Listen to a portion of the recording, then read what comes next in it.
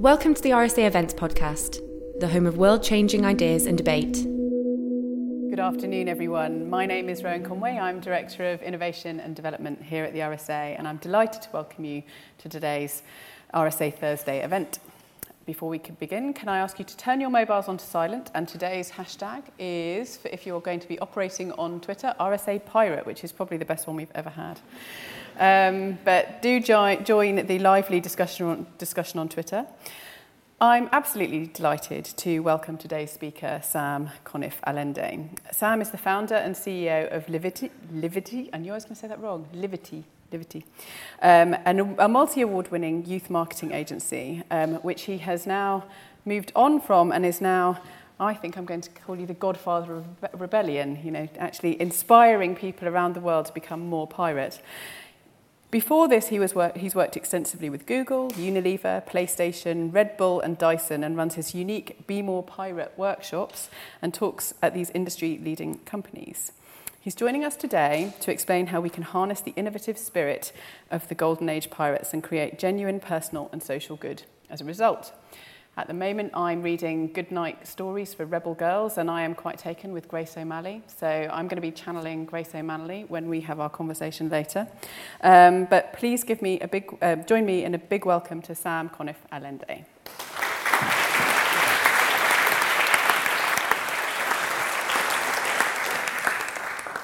Thank you very much indeed. Grace O'Malley is indeed a good pirate, but I'm often asked who my favourite pirate is, and it's a pirate called Anne Bonny. Not a very well-known pirate, but easily one of the most fearsome and fantastic and infamous of all pirates. But I'm here to talk about you and how you can become more challenging, bold, courageous, creative, innovative, fair, equal, diverse, and more pirate. Words that aren't usually associated with piracy, but that's because the troublesome truth of piracy has been glossed over by the establishment that they threatened. But it is time, my friends, to bring the truth of pirates back. And that's what I'd like to do in the next 20 minutes or so. Hello. How are you? Thank you very much for coming. I was quite nervous. I've sat in those exact seats several times and wondered why anybody would come to speak to me. So I have dissected the book that it took me all of last year to write, that I've poured my heart and my soul in, that is about to become my new career, although I don't really know where that leads. The godfather of rebellion is the best line I've ever had, and I shall print up some business cards to say exactly that shortly. The point of the book is this. It's to get straight to the real challenge. How many of us are caught up in the objectives and targets that we face that are to do with this quarter or indeed this project, and they don't always ladder up to the scale of the real problem, because the scale of the real problem is this. This dickhead up here. Not the polar bear, of course, who may or may not be a dickhead, who knows. But the scale of the true challenge that we face, how on earth is the potential threat of thermonuclear war back? We didn't even come close to dealing with 6 million people migrate across the continent of Europe. We're expecting 30 million to migrate across Europe just through the environmental crisis that we face. And we have no idea where we're going from a political point of view. These are the real challenges of our day. This is the interesting times in which we live. And if what we're doing is not in some way laddering up to a solution that might address that, then what are we doing? Are we doing the right things, or are we continuing to exacerbate the situation or accelerate the challenge that we face? This is the question I think we must ask of ourselves. These are the times we're in. And when the only certainty that we can point to, the only certainty is ongoing uncertainty, what is the skill set that's required to deal with that? What is the discipline that helps us through totally uncertain times? I think the only great mistake we could make is to continue to believe the lie that the only way of doing things is the way that they are already being done. My whole career has been spent working around young people, and I think it is a lie we perpetuate to them all the time. Why are things done this way? Because that's the way they are. I think that's one of the biggest lies we need to smash, and we need to smash it because nobody is coming to save us. No one has a grand master plan. I don't know how your experience has been, but I look around and I do not see solace or leadership or strategy. I see a vacuum of strategy. I see a vacuum of imagination. I see a crisis of imagination at a leadership level at nearly every single one of the institutions that is supposed to have our back. I don't see rules that were made with my best interests at heart, and I do not see statues made to people who followed the rules. I think we need a really grown-up conversation about breaking the rules because the sense of resistance isn't enough. Now, don't get me wrong, I bloody love a Donald Trump meme as much as the next person, and if you've got a good one, send it to me and I'll share it with everyone I know. But it's not good enough. It's not going to get us out of the situation that we're in. Resistance is not enough. I'm advocating a stronger word, a much stronger word. A rebellion is what we need. And I know rebellion is a potent word, and it's a powerful word, and it's one I use with a great sense of responsibility. But I do mean a kind of sexy, cool Star Wars rebellion, by the way. I think there is a good way of approaching rebellion. I think there is a practical way of breaking some rules. I think there is a professional way of breaking some rules. But who do we look to? Who are the rule breakers? Who are the modern mutineers that get it right? Who are the radical innovators who rewrite the rules? And why, again and again, are we given Uber as the example, as the benchmark, as the business model of everything, the Uberization of everything? I'll be goddamned if I'm going to give Uber as the benchmark to yet another young entrepreneur with a world-changing or world-saving idea. We have this short-term mindset that is too addicted to the notion of Silicon Valley, but I see more horseshit left behind the unicorns that come cantering out of Silicon Valley than I do chances for positivity and optimism. I think we need to widen our horizons and look further to history than the short-term view we too often have. And if we do look to history, suddenly I think we find a set of role models who are appropriate to the hour. We find the pirates. Very glad to hear someone laugh. I invite as much cynicism as we can possibly have, because yes, I am talking about pirates, like real pirates, and I know who you think of when I say pirates. Of course you do, and so you should. I mean, probably most of us are thinking about the kind of sexy end of pirates, the Johnny Depp end of pirates, the one that we've all grown up with, 3 of the top 20 best-selling films of all time, so of course that's influenced our view. But it is not the whole picture. Not by a long chalk. So let me introduce you very quickly to some of my heroes of the golden age pirates. Over here we have Black Sam Bellamy. At 28, he was the first billionaire pirate. He was known more often as the Prince of Pirates because he was a radical enthusiast for equality, diversity and fairness, and championing his team, who were referred to as Robin Hood's men.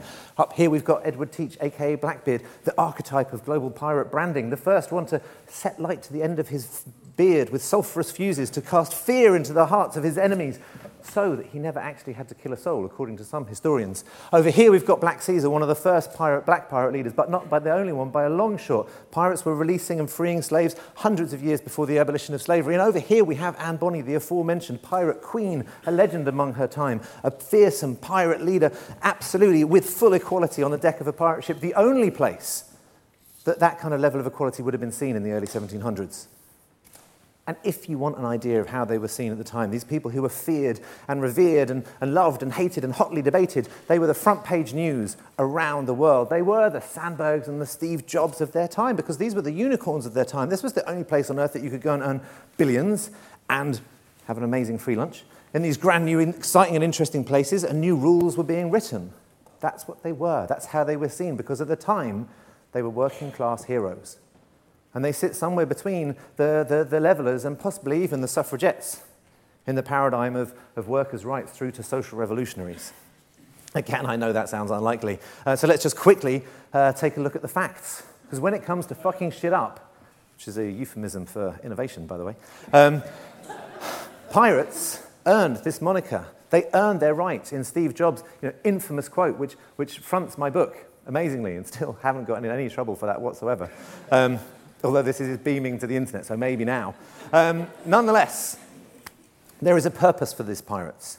Every single time in economic history and development, when there is market failure, when audience needs are unmet, that's when pirates come onto the horizon, because that is their positive function. They challenge evolution and innovation to do more and to be better. And in the conflict that they bring about with establishment forces, they drive it further and faster. The original pirates are a testimony to this. I'll run through these quite quickly. Global branding, we think this was Coca-Cola in and around the 1880s. Actually, it was the pirates, of course, because the first global brand that went viral, that was a meme, that delivered better profits, was the Skull and Crossbones. Dual governance, first really seen in the two-house system in this country, that was then taken to the States. Then we saw it in the first Business Banking Act actually was seen on a pirate ship. The captain and the quartermaster had complete equal responsibility and power, but one was in charge of culture and one was in charge of strategy, and they did that for the exact reasons of dual governance, to protect the power. Social insurance, we didn't see it until the early 1800s and eventually became an inalienable human right, of course, in 1945, but it existed on a pirate ship. Had you been wounded on a pirate ship, you were recompensed through a form of workplace compensation. Pieces of 8 were awarded if you did lose an arm or a leg or indeed an eye patch. Universal suffrage, the first place on earth where every single person was given an equal vote. We think it was Athenian democracy, but also it wasn't. Athenian democracy wasn't participative or representative. It was only the white blokes who got to vote. Until, of course, you get onto a pirate ship where every single person had an equal say. Equality of pay and transparency around pay. Oh, we can't compete on that one. We haven't even got close to it. But the pirates had it. They had a completely transparent sheet of how pay was structured on board a boat, regardless of your gender or your ethnic background. In fact, when it comes to ethnic background, pirates were diverse by design. They knew if they were going to take on the world, they had to represent the world. So they built diverse teams that represented the challenges they faced. Facilitative leadership, self-organizing teams, same-sex marriage. By God, and a system called matillage that even had an inheritance clause in it. And if that isn't enough to convince you, my friends, pirates invented cocktails. True say, Francis Drake. Rum, some mint, some sugar, some limes. It's a mojito. So, the need for pirates hopefully is beginning to be a little bit more established. You're believing me that this system of innovation took place in 30 years. I mean, there's nothing really like it other than perhaps the turn of the 19th century for all the kind of light bulbs and radium that were around, or maybe the beginning of Silicon Valley when there was so much promise. This is one of those pronounced moments in human evolution when there is so much innovation, and there is something about the times that is so comparable to now. A backdrop of international ideological conflict, a generation facing mass redundancy through automation and kind of meaninglessness, a kind of tyranny of a self-interested establishment that doesn't really have a handle on where to go next. You know, it sounds spookily familiar, right? And so the pirates didn't just rebel, they rewrote. They didn't just break free from society, they rewrote the rules of society. And they didn't just challenge the status quo, they changed everything. And that's why I think there is something to be drawn for this millennial audience that we talk so much about, yet we don't offer much in terms of leadership too. The pirates could perhaps fit that mould. And when I look at the mould, this is the model that I see. Very clear defining features. They challenge the establishment. They are creative, innovative, and disruptive. They are fiercely independent. They are led by principles, but yes, of course, they have a profit-based model, and they are highly talented but underappreciated. These are the factors that led them to recreate and rewrite the rules of their own. And these are factors that hopefully many of us feel familiar with and frustrated by. Because as I look out through the book, I look back to the 21st century to find modern pirates that this same framework fits to. And the stages of pirate changes I've identified in the book are 5. I start with Malala. You know, what better role model could we have? The book that you mentioned, Rowan, is the same one that my little girl has, Scarlett. One of the first, most incredible stories is this young rebel. Her act of rebellion is her act of strength. But I go on to then look at examples of how we've rewritten rules, and this is happening all around us.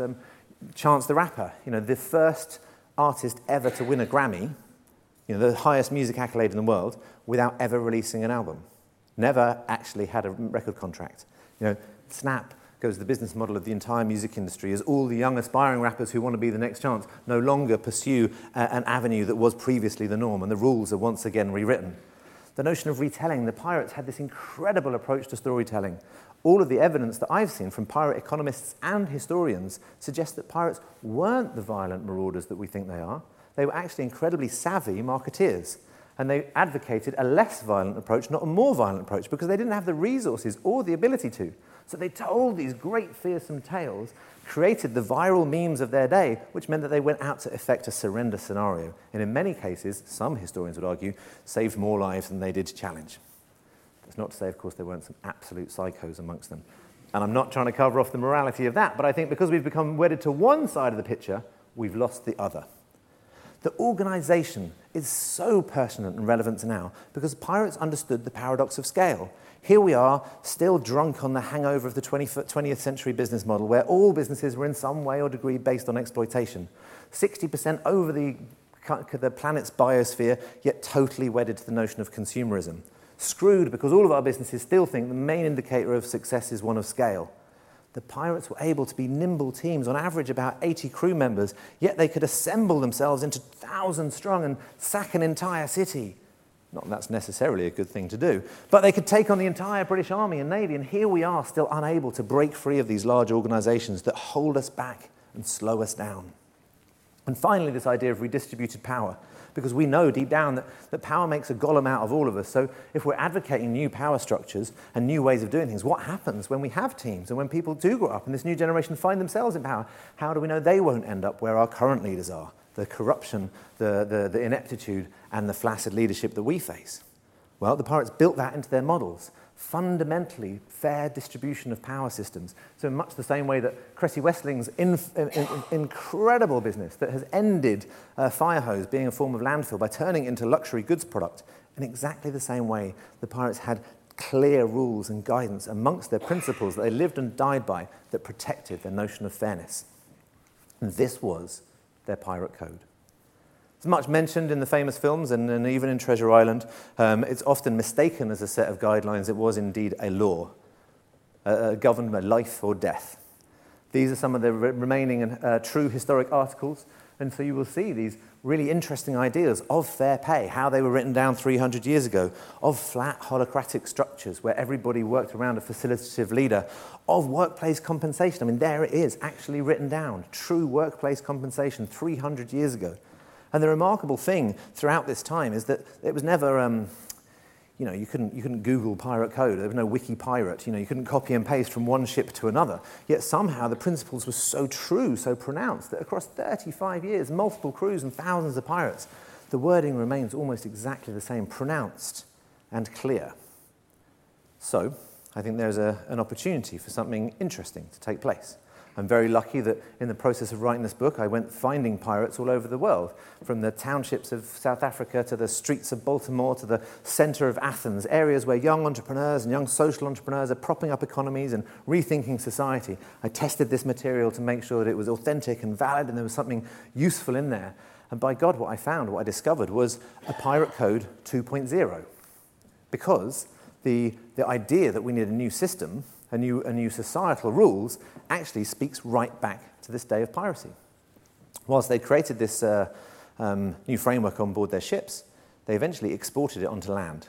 And not everyone is aware, but there was a proto-republic in the middle of the Caribbean, in Nassau, in the Bahamas, for more than a decade, where these pirate principles of democracy and equality and fairness actually lived in a quasi-utopia, where diversity and equality actually are stories that then span the world. At the epicenter of the slave trade, at the dawn of capitalism, where the empires of the old world were stealing the gold of the new world, this idea of fairness began to inspire the continent above it. And those small flames eventually led to the notion of American independence. But that is another story. For now, all we need to worry about is that for a decade or so, the pirates had a fine old time in their independent democratic republic. Which leads me to this idea of a pirate code 2.0.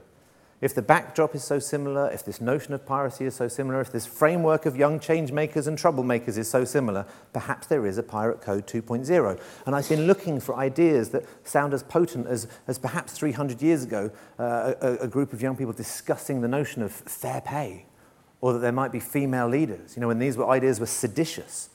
What ideas are out there now that are as big and as troublesome and as potentially profound as those?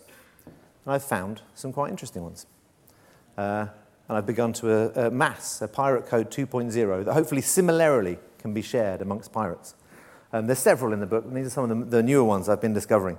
The Fuck It Fund. There's a huge conversation about young talent. How do we keep talent in organisations? This one I found at Brompton Bicycles.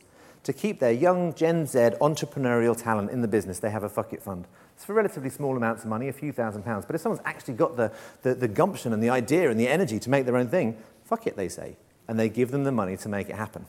That's how you keep your talent on board. Business plans are dead.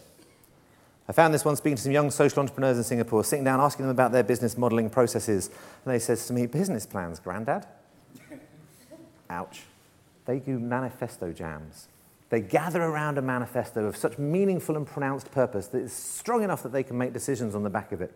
That on a tough day when they haven't seen each other for weeks or months, they all know the general direction of travel, and then when they do get back together, they jam their manifesto to make sure it's up to date. And of course, they've got responsive measures and metrics so they know what success looks like, but do they have a business plan that was written really to convince someone else of something that they then routinely ignore? No. Citizens, not consumers. A very interesting idea emerged from some pirates called the New Citizenship Project. We all see, and some of us are aware, we see this name consumer about 2,000 times a day, allegedly. It helps brainwash us into this very dangerous place. The word itself, represents the relationship that we have in a world of finite resources. What does consumerism mean other than potential suicide? Their central argument really is that advertising non-circular products should very soon be considered a war crime. But what happens if we were to think of ourselves as citizens, in that matrix, in that makeup, in the world that we're living in, and the relationships that we might ask for brands? The no arsehole rule.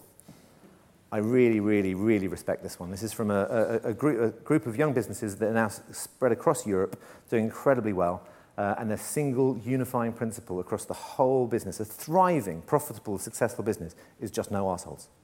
That's the one thing that holds them all together, and by and large it's made them incredibly successful and vibrant place. We don't work with arseholes, we don't employ arseholes, we won't sell to arseholes, we won't waste any time on arseholes. After that, pretty much everything is going to be all right. Seems to be working. And so I'm sharing in this book and online and everywhere I possibly can these ideas that are beginning to replace the business model.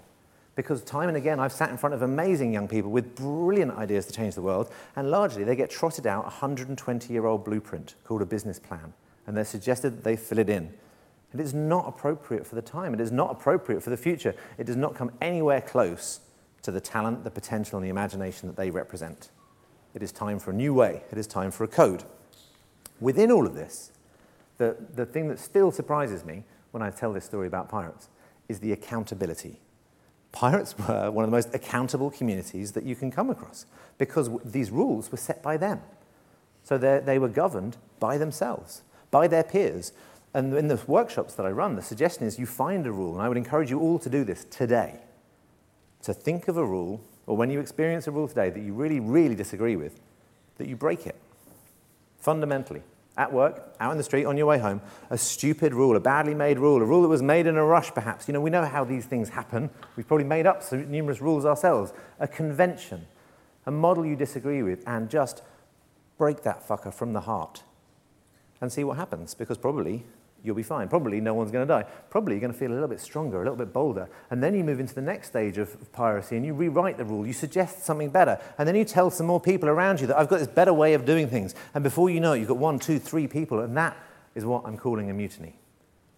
And the workshops that I've run, when someone has broken a rule in an organization, suggested something better, and they've got some people around them to do it, they start to take it seriously. And that's the age of responsibility, or the system of accountability that I think is getting us towards perhaps where we need to go. Not waiting for answers to be handed down that we don't really necessarily even believe in, but to start to take some ownership of the problems and challenges we're in. This is not an exercise in value setting. I do not trust any organisation, apologies to any of you who work in these places, that have to write honesty on the wall in 3-foot letters. That is the exact embodiment of the kind of see-through values that we need to move away from, and the ownership of professional rule-breaking that I think we need to step towards. And I have taken a great step towards this. It would be completely inauthentic of me to spend so much time writing this and advocating it and then not live it myself. So in December, I left my darling business, the Liberty that I've lived and loved and set up and run for 17 years, in new hands. And I am now finding a rule to break. And my suggestion is we find those rules to break and we make them better. And we do it together. So my book came trundling off the press a few weeks ago. In fact, it's about to come trundling off the press again next week. We're on the 4th edition already. It's been doing really, really well, which I'm incredibly humbled by, proud of. But what's gone on in addition to that is something I didn't expect. And I don't think any author expects anyone to turn around and actually say, oh, I quite enjoyed your book. It's a real surprise. I mean, even though I've put my all into it. But I've written a book about breaking the bloody rules. So of course what was going to happen is someone started to break the rules. And this is the first email I got. I've handed in my notice, quoting back to me a line from my book. This is now one of more than 50 emails I've received. I have resigned.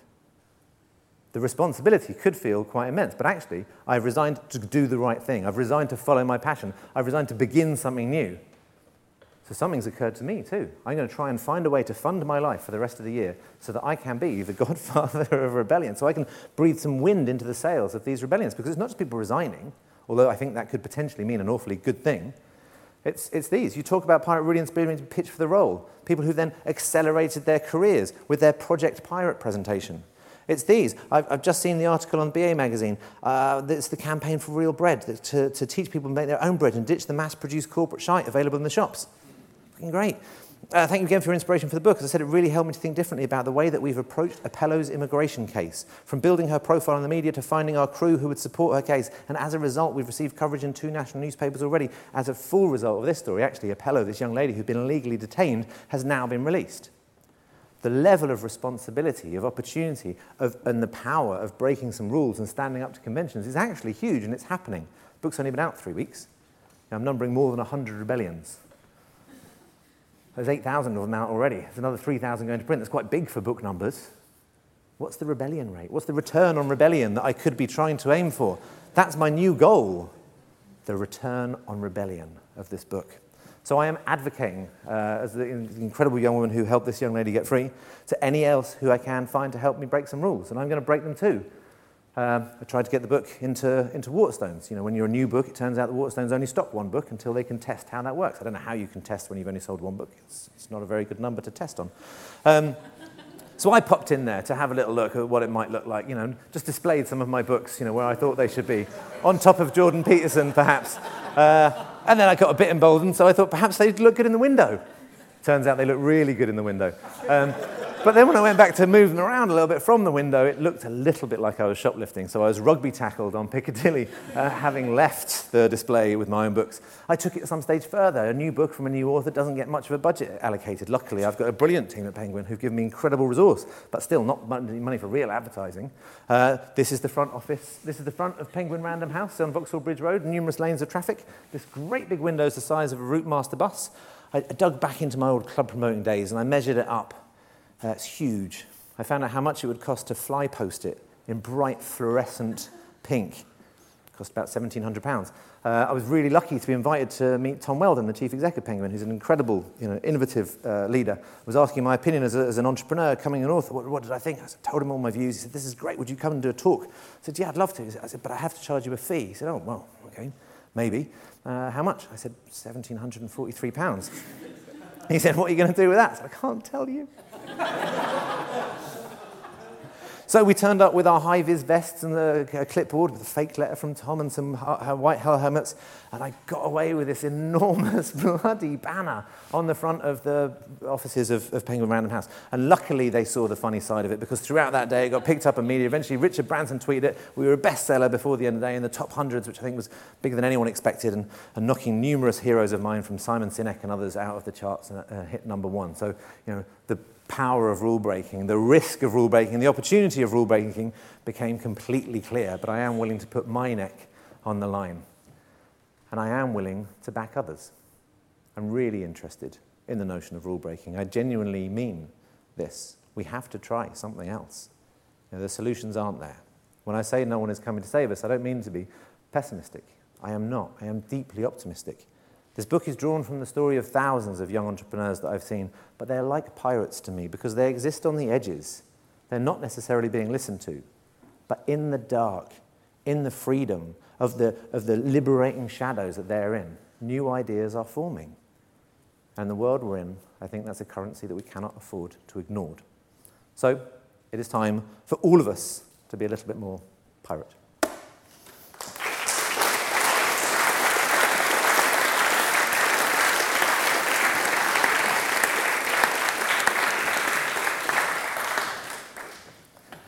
Oh, Sam.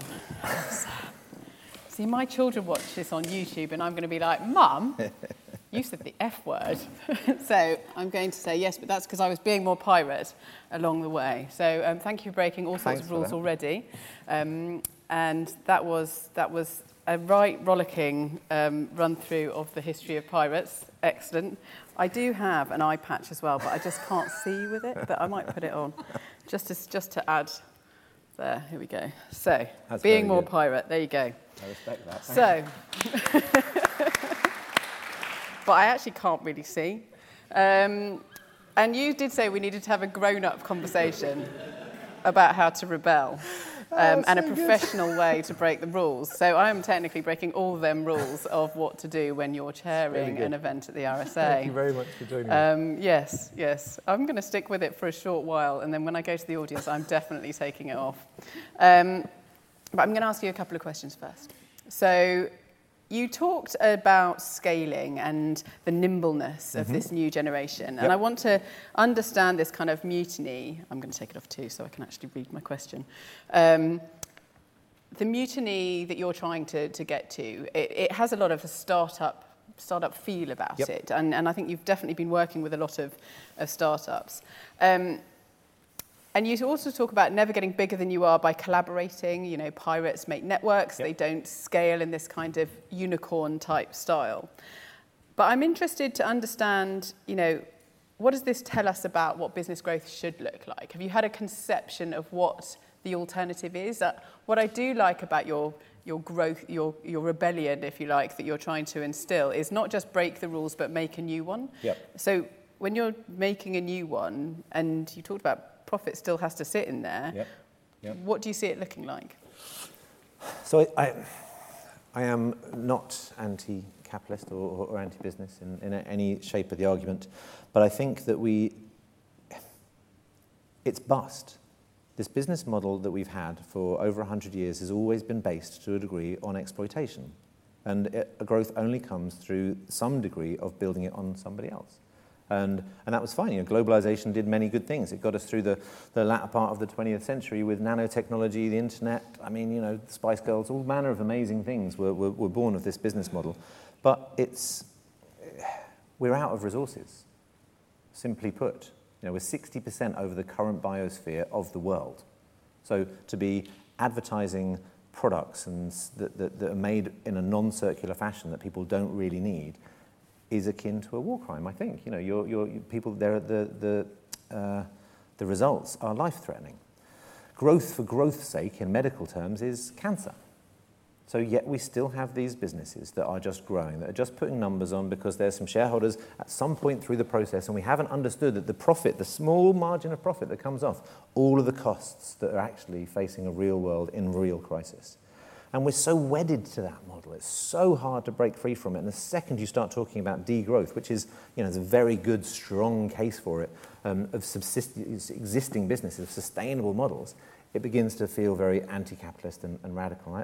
I think that conversation just needs to mature, really does. The notion of business and the shape of business, something very interesting is also happening behind the scenes. So if we look at a really long-term trend, so not just my ideals of pirates, but 1965, the average life cycle of a business was 75 years. That's how long your average business lasted, 75 years. In 2015, the average life cycle of a business had dropped significantly to 15 years. So that's a nearly 100-year trend. So it's a pretty reliable data set. Over the same period of time, the volume of businesses in the UK had gone from a couple of 100,000 to over 5 million. So what you're going to get, push that forward another 10 years, say to 2025, if that same decline in average business life expectancy continues, you're talking about sub 10 years, maybe a 7 or 8 year average length of a business. It's a very short amount of time, but you're also talking about much more. You might hit 9 million. So the idea that you'd have one job for one organization at once becomes increasingly unlikely. That you'll have multiple feet in lots of different projects, and they're overlapping and shifting and merging between one another becomes far more realistic. So to be wedded to and aware of how to operate in a modular, networked, agile system feels really important, and we don't have many precedents for it. What we have is lots of large corporates having a narrative around how do we be more entrepreneurial, how do we be more agile. But 300 years before those things were buzzwords, there is a system that's got a proven track record. So pausing on those large corporates for a second, I was quite taken with your description of the kind of pirate model in Nassau, which must have been very nice, where they kind of prototyped democracy, and then it took off elsewhere. I see that kind of modern day equivalent happening a lot in terms of labs inside large organisations like the Eagle Labs at Barclays, and Unilever has a lot of the Foundry at Unilever. I mean, to a certain extent, you're almost seeing that these organisations are explicitly co-opting startup culture. But in your book, you talk about things like, how everything from pirate radio to Napster created the disruption to the status quo, created the challenger business. We see that a lot now in lots of things, but then ultimately becomes iTunes. And, is the rebel always destined to be co-opted by the establishment? And how do you actually change the establishment if that's the case? Yep. So I think the pirate change model is effectively, in the most simple terms, is you kick as hard as you can at the edges and the waves you create end up influencing the centre. That seems to be the notion. So it's a form of kind of cultural influence. So this democratic republic was legendary. I mean, it travelled the world. You can read reports by the Lords of Trade, and they're clearly terrified of this place where you can get paid fairly, and there's a sense of democracy and camaraderie and the free-flowing rum. I mean, that's how they describe it, and it's in the Caribbean. I mean, it just sounds great, right? And if you're equivalent at the time back here, life was brutal. Public execution was a kind of public entertainment. If you were in the Navy, chances are you didn't intend to be there. Chances are you weren't going to get paid. It was a very, very tough circumstances. So the idea of fairness and equality did become incendiary ideas that took off. And gradually over time, those ideas became so popular and powerful, they had to become absorbed and taken up if the establishment was going to counter them. And that's the case, each and every time. So pirate radio, yes, the time we had 2 radio stations in the UK, and that had been the case. We had a complete monopoly by the BBC, and 2 stations didn't serve the needs of the audience, and market failure. The mid-1960s, the musical explosion wasn't being served. They sailed the boats just outside of the legal order of the UK and began to broadcast. Within 2 years, they had a third of the country listening to them, and they were making revenue. So the BBC had to open the doors, and they created Radio 1 and Radio 2. So huge cultural influence and change. And the pirate radio movement continues to challenge and champion, and thank goodness they do, because it brings an awful amount of creativity into the space. Right through to iTunes, the other one you mentioned, when Steve Jobs was pulled into the room by the assembled music industry in absolute fear of Napster. Who are these pirates taking all of our money and stealing from the artists? But what they were giving was a digital audience access to the music that they wanted. Market needs were failing dramatically. Jobs famously tells them the solution is iTunes. They can't get their heads around it. They do a deal which allows him to have full ownership and a plan that they should try to sell 1 million units within the first 6 months. And I think they sell 6 million in the first week. And then iTunes owns it. Of course, Apple is no longer a pirate organisation. Absolutely not. It's completely the heartland of the institution and the establishment, no matter what its adverts might want to tell you. But now, on the edges, they're the new breed of pirates, and they will once again push it further forward. And that is the role that we need to celebrate and understand, that of constructive conflict that pushes innovation, that asks questions, that encourages to always challenge assumptions. That's how it pushes it always forward. There's something there as well, though, about how maybe the establishment can potentially innovate as well, or can actually embrace the concept of being a force for innovation and change. I think in many instances we've seen resistance to change or upholding a status quo so as to quell the fear of the unknown. But as you say, uncertainty is the new certainty. We live in kind of polarised times. We've just released a podcast on that called Polarised, which I think goes really deeply into the place we are now. So this, you referred to it as that the citizen shift. I think that where can we see democratic structures learning from this kind of, I think you described it earlier to me as a millennial mutiny. What kind of participatory democracies, could we start seeing if we start thinking a bit more pirate? I mean, I think, so I see them everywhere now. Now I've opened my mind to them. And I think part of that, not to get too self-help about it, but the first rebellion, the most important rebellion is liberation from our own limitations. The self-imposed limitations and understanding what it is we do that gets in the way and then just stepping outside them. That's why I really do advocate a healthy degree of rule breaking to absolutely every single one of you today. As much as you should eat an apple before the end of the day, or you're 5, or get some exercise and get off the bus a step early. All those useful things that you do, building your rule-breaking muscle. Because the day is surely upon us when breaking the rules will become the right thing to do. You know, we live in historic times. We totally know it. And we know that in history, those who broke the rules become our legends and our role models and our heroes. And those who were just following orders, well, we judge them very dimly. I think the time is upon us when those kind of questions will be asked of us, or we'll be asking them of ourselves. Should we be following the rules when they're no longer fit for purpose and people are at risk?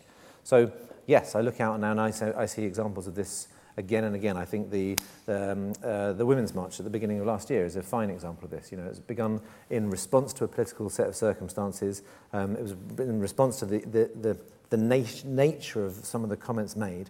And before you know it, a few small hubs of social media outrage became a very well-organised and then the largest mobilised civil demonstration in history. You know, absolutely, totally outside of convention in response to a political reality. I see it in Thailand. You take this all the way through the sunflower revolution in Thailand. Relatively recent democracy, about 20 years, you know, with the grand history of being very undemocratic. A group of young millennials, led by an incredible woman called Audrey Tang, decided that they should enter into a system of participative budget setting, not just top-down budget setting. So they forked the main government website, which means they made a URL that looked a lot like the government website, so the traffic went to a place which said, hey, this is the budget that we're currently setting. Where do you think it should be sent? And the largest ever to that time exercise in participatory budget setting took place. She's now the digital minister for the country, and they are now rated number one in terms of transparency around the world. But Canada are playing with it, Australia are playing with it. Macron got to power. You know, he made his entire manifesto through 350,000 participatory data points. So there's a lot of examples of it being incredibly successful. And the question is more so, in my mind, why aren't we updating our other systems? You know, there's so many parts of our life where we're used to and we expect a level of technology and a level of responsiveness, yet it fails us in other areas. It fails us in youth work, it fails us in education, it fails us in politics. If the level of systematic failure that we see, for example, in education, running at such an out-of-kilter pace with the rest of technology and economic advancement, where else would you accept? Where else would you tolerate that? You wouldn't tolerate if your iPhone only ever ran at 50% of the pace of the rest of the world. It would be an outrage. Yet it takes place in other areas of our lives, and it's those areas of mutiny. That's what I'm deeply suggesting that we need to start getting constructively angry about. That the practical and professional sense of rebellion that requires action. And I take it right the way through to the big organisations, because yes, absolutely, a lot of my inspiration comes from startup culture that I've been in. But like I say, I took this on the road to develop it, to make sure that it was as useful as it could be. And probably the biggest pushback I got from audiences was, great, but I'm not a pirate. I work in a large organisation. I want some of these principles, but I don't want to lose my job. So those ideas is really some of the most exciting ones that I've seen. Incredible young wannabe pirates, really deeply frustrated with corporate culture, who want to make a difference, who then begin a mutiny within not just one organisation, but multiple organisations. And I've seen it from challenging young creatives who wanted to challenge a big brief they knew that was coming down from one of the world's largest energy companies. Together they span some of the largest media companies in London. Collectively, their opportunity to reject a brief, to demonstrate this mid-tier of talent doesn't want to work on that kind of project, when it moves together, they can't shoot us all right, is incredibly strong. But I've seen it go right through to meeting culture. One mutiny group that we ran, just furious about the way the meetings were run, that the young people get spoken over, that it's always blokes pontificating, that it's just a waste of time. So they wrote their new meeting manifesto and agreed that if a meeting wasn't well run, they would stand up and walk out. The threat was amazing, but enough of them willing to do it. What the effect of that is that meetings start to be well run. So I don't mind where the level of rebellion is. And like I said, I advocate a daily dose of rule breaking, because not everybody is going to be the story of Aleppo. Some of them is just going to change the way my organisation works. To build your pirate muscle. But pirate for good, I think, is what we need to keep going for. It's the rewriting of the rules. That's exactly the moment when this really began to make sense for me, because there are pirates throughout history, and we're not talking here about Somali pirates or Chinese pirates or a number of different pirates. We're talking about the golden age of pirates, where the millennials of the 18th century, frustrated by a broken system, rewrote the rules of society. And it's that act of rewriting them that I think we've got much to learn from. Great. Can I come to the audience? Lady in the front first, and then put your hands up, and I'll come to you. Listen, thank you. My name's Geetha, Hello, and Geetha. I very much enjoyed your talk. Just like, it's like the crazy ones, the Steve Jobs advert. Yeah, it just sounded like that. So, couple of things. We don't buy from Amazon ever, so slightly disappointed to see that you were delighted with hitting number 1 on Amazon, because that's kind of a rule. So I'd like to ask you, I've got a book with me that I've written, and I'd like to swap it with the book of yours and not pay you for the book until I decide what it's worth. See, that's Are you what up for happens. that? Very good. I'm totally down with that. Totally. And anyone else who's got any? I've got a bag of books. Penguin are going to stop loving you quite so much. I don't know. So the thing that I was told that I couldn't do was, as an author, you're allowed to buy your books at a certain price, half price. Why not tell you the truth? But if I sell any books, they don't count to book sales. So for us as authors, right, you make such a small money on, you make about 10% of the book sale. So it sells for £10, I might get less than £1. And then usually Amazon sell it for much less, so you get much less. So there's no chance of being able to fund the rebellions that I want to do by doing that. So for me, actually, hitting bestseller is really important for another reason, because it then gives me more chances for more platforms to then hopefully be able to cross-subsidise that. If I can get to a place where I can actually make a rebellion fund, this is where my thinking is at. So it is important to play the game, and the pirates certainly played the game. They challenged the Navy, they stole from the Navy, they did what they can, and the games that I'm having, hopefully with Waterstones and Amazon, are with some degree of respect, but hopefully challenging and provocating as well. The thing I was mainly told that I couldn't do was become a bookseller. So I've worked very hard to make part of my website a bookseller. So I've put the best books that helped inspire me to write Be More Pirate, and now I'm selling them alongside my book, which now means legally I can be entitled as a bookseller. So the books that I do sell can count towards overall sales units. So if you go to BeMorePirate.com, you have an option. It says, buy here from Amazon if convenience and cardboard is important to you, or if you prefer people who pay your taxes, you can buy directly from me. There you go. So there's some in there. There was a lady in the back there, and then we will go to this side for the you two.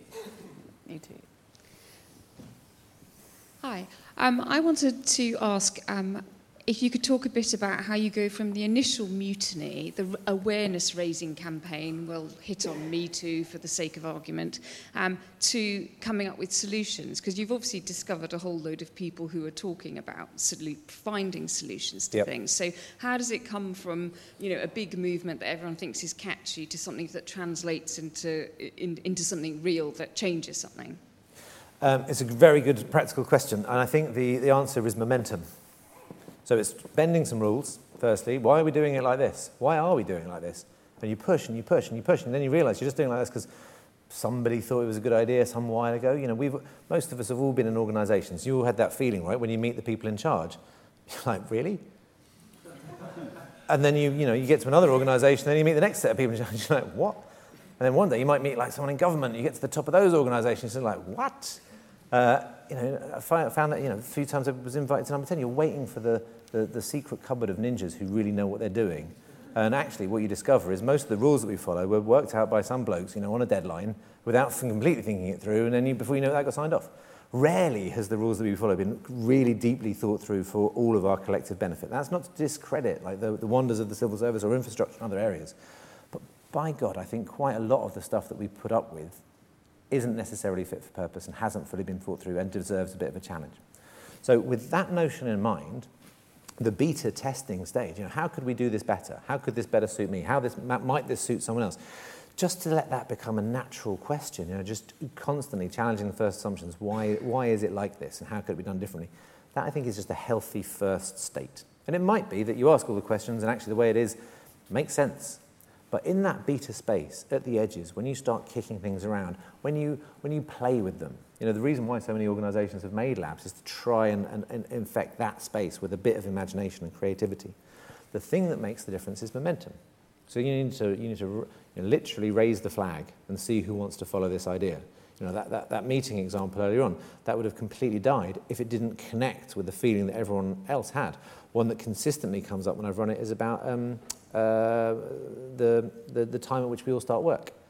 A generation totally think it's ridiculous that we all should turn up at a certain hour and be governed by different hours when our working day is elongated through digital technology. This is crazy. And particularly if you've come from university where you're treated like a grown-up, you're given a goal that you have to achieve and it's up to you how you get there, and suddenly the pressure's on to sit in this desk for a certain amount of time. It's crazy.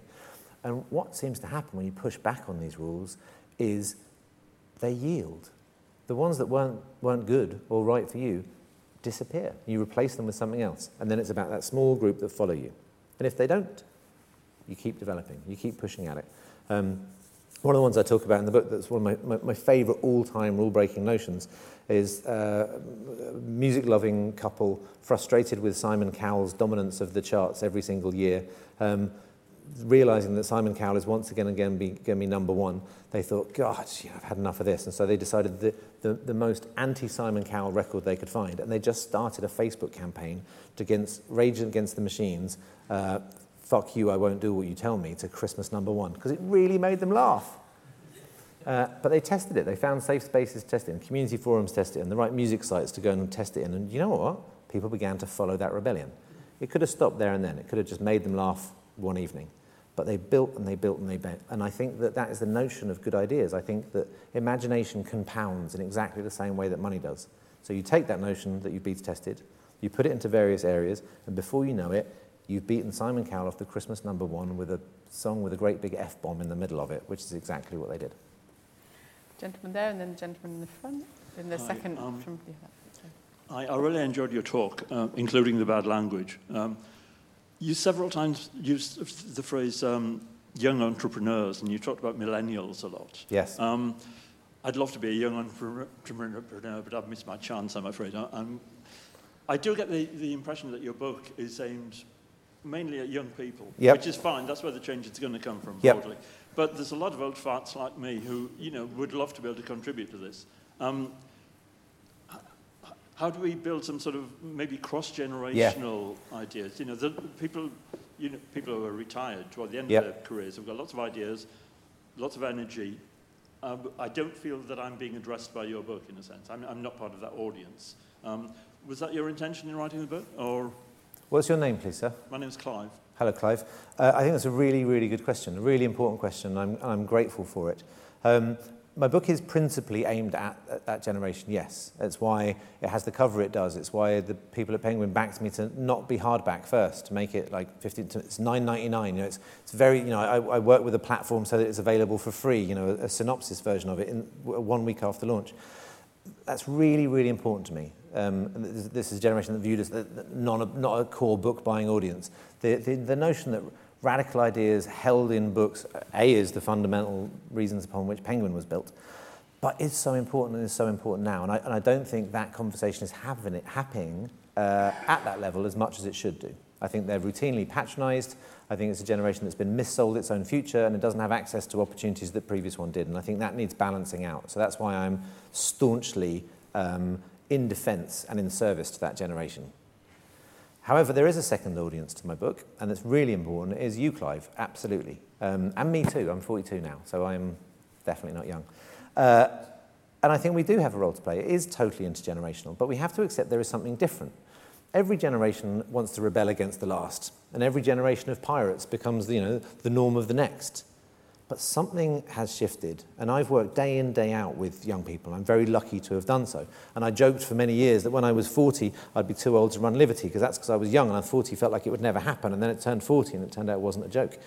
But the last 3 years of my time at Liberty, something profoundly different was clear about this generation of young people. And it wasn't just the natural rites of passage to rebel.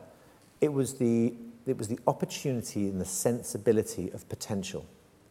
And I think my view is that this is Maslow level. So this notion of Maslow, that over time we all get to a certain point when we can self-articulate. The simplified version is it's not until we've got the food and shelter that we can go and get jobs and life that then eventually we've made some money and then we give back. I perceive a generation who is not waiting to give back. They're not going to take in the first place.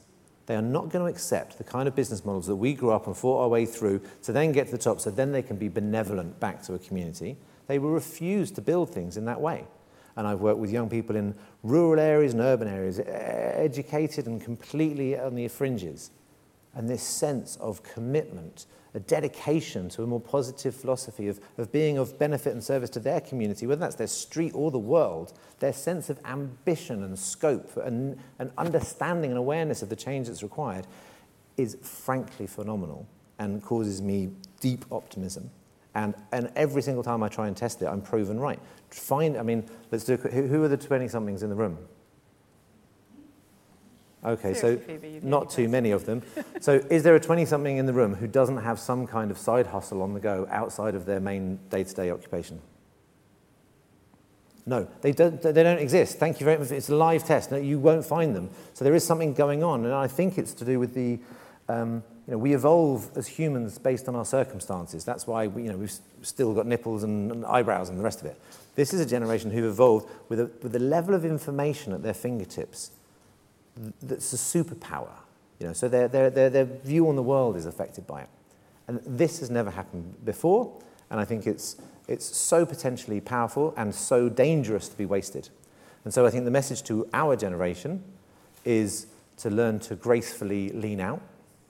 This is a moment to use the emotional intelligence and the leadership and all the knowledge and experience that you only get through the battle scars that you and I have got, the instinct, but to demonstrate the respect to a generation who is more technologically advanced than us, whose view isn't governed by left-right politics, it's governed by international versus national mindset. It's an evolving generation, and I think it deserves a shot.